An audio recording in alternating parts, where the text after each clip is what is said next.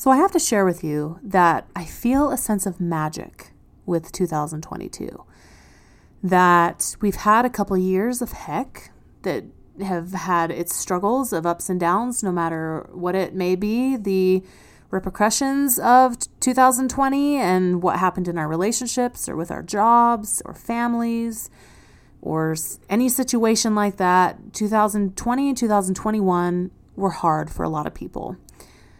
2022, I feel an immense magic to it. There's something about this year that is going to be amazing. And I believe that it's going to be a year where our efforts are going to be magnified. The things that mean something to us will grow. We will become the people that we want to become. We'll take it to a next level. There's magic in the air.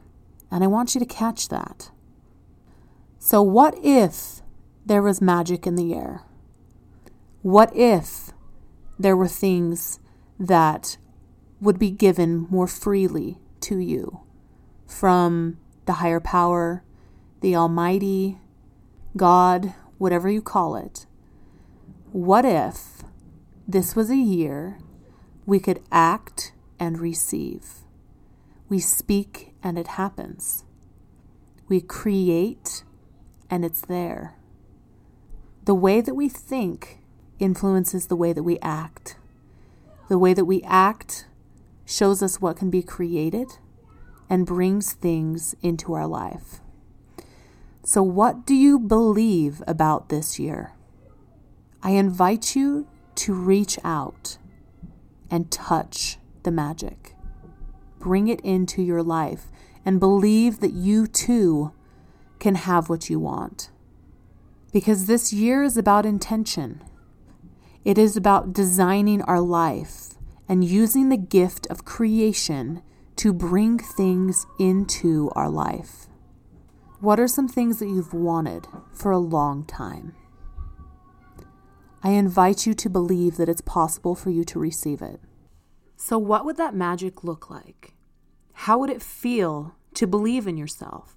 To have that confidence and belief influence your actions and bring results into your life? Because there's one thing that I've been experimenting with lately, and that's that what I believe is what influences what I do that day, how I get up in the morning, what I do with my time, my energy, because when I believe, I work differently. When I believe, I create. When I believe, I put my fears and my doubts aside. So what would your life look like on a daily basis for one step at a time, one action at a time, if you believed that something beautiful was coming at the end of all of your efforts? Because waiting is hard, but also not reaching your potential or the places that you want to go, the things you want to do, also hurts. So I invite you today to believe in yourself, to believe in the magic, to touch the magic, to bring it into your life and create your life one action at a time, as if there was magic, you believed, and that the result was going to be yours. We'll see you next Tuesday on the Mom Training Podcast.